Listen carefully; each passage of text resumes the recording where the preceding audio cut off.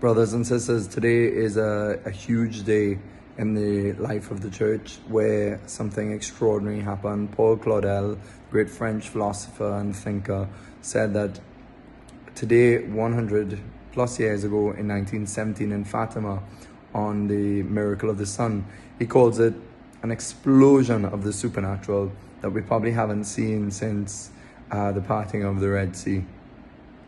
And where 70,000 people gathered in Fatima, Portugal, because Our Lady had announced that she would make a sign to the world that the apparitions to the three children in Fatima were real, that they were in fiction, and 70,000 people experienced the miracle of the sun, where the sun started to move and spin and turn into colors. And one of the brothers who was based in Portugal for a while said to me that he had met a man who was actually at that apparition. He said it was like a theater of color all through the sky, and they were soaked to the bone because it was raining. But the moment the sun started to move and it seemed as if it was coming crashing to them, they threw their hands up and they were drying up in a single second.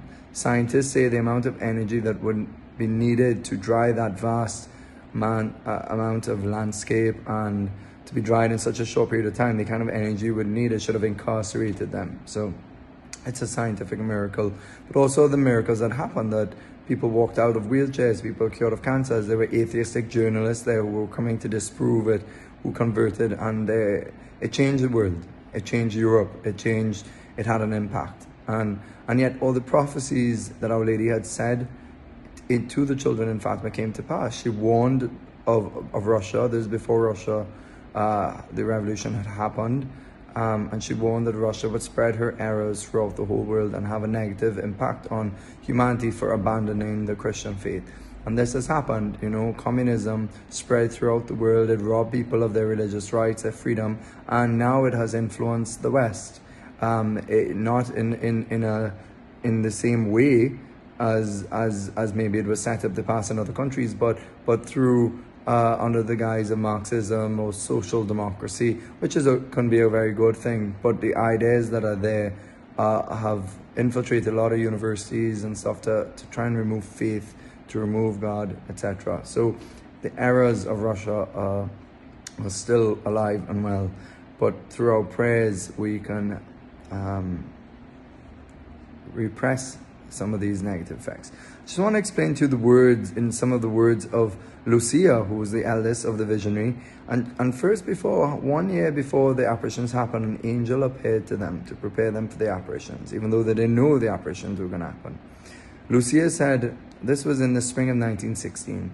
We began to play a game with pebbles. We had only been at it a few moments when a strong wind began to shake the trees, and we looked up to see what was happening, since it was such a calm day. And then we began to see in the distance, above the trees that stretched to the east, a light whiter than snow in the form of a young man, quite transparent and as brilliant as crystal in the rays of the sun. And so this was the angel of Portugal that appeared, and he taught them this prayer. Oh my God, I believe, I adore, I hope, and I love you. And I beg pardon for all those who do not believe, do not adore, do not hope, and do not love you. Lucia, in her memoirs, reflecting, many of you would know that Lucia lived in her 90s, while the other two visionaries died quite young. Our Lady said to her that the two would die young, but that she would survive for a long time to fulfill the mission of Fatima, to preach about it, and that was true. Lucia, in her memoir, says, I don't know why, but the apparitions of Our Lady produced in us effects quite different from the angels' visitations. We felt in both instances the same intimate happiness, peace, and joy, but instead of the physical prostration the angel imposed, Our Lady brought a feeling of expansion and freedom.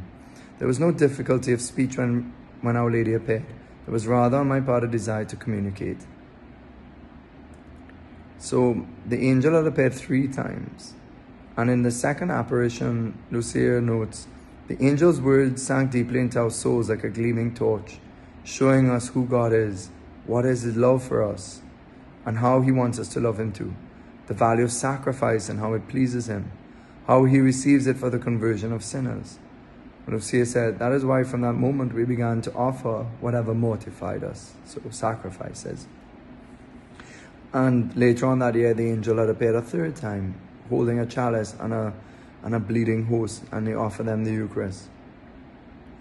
It's interesting just to talk about when Our Lady first appeared to them, May 13, she said, "Will you offer yourselves to God and bear all the sufferings he sends you in atonement for all the sins that offend him and for the conversion of sinners?" And they did suffer a lot through the rejection of the authorities, even their families. I want to give to these words of Lucia that really touched my heart about the encounter with Our Lady. She says, "When Our Lady appeared, we were bathed in a heavenly light that appeared to come directly from her hands.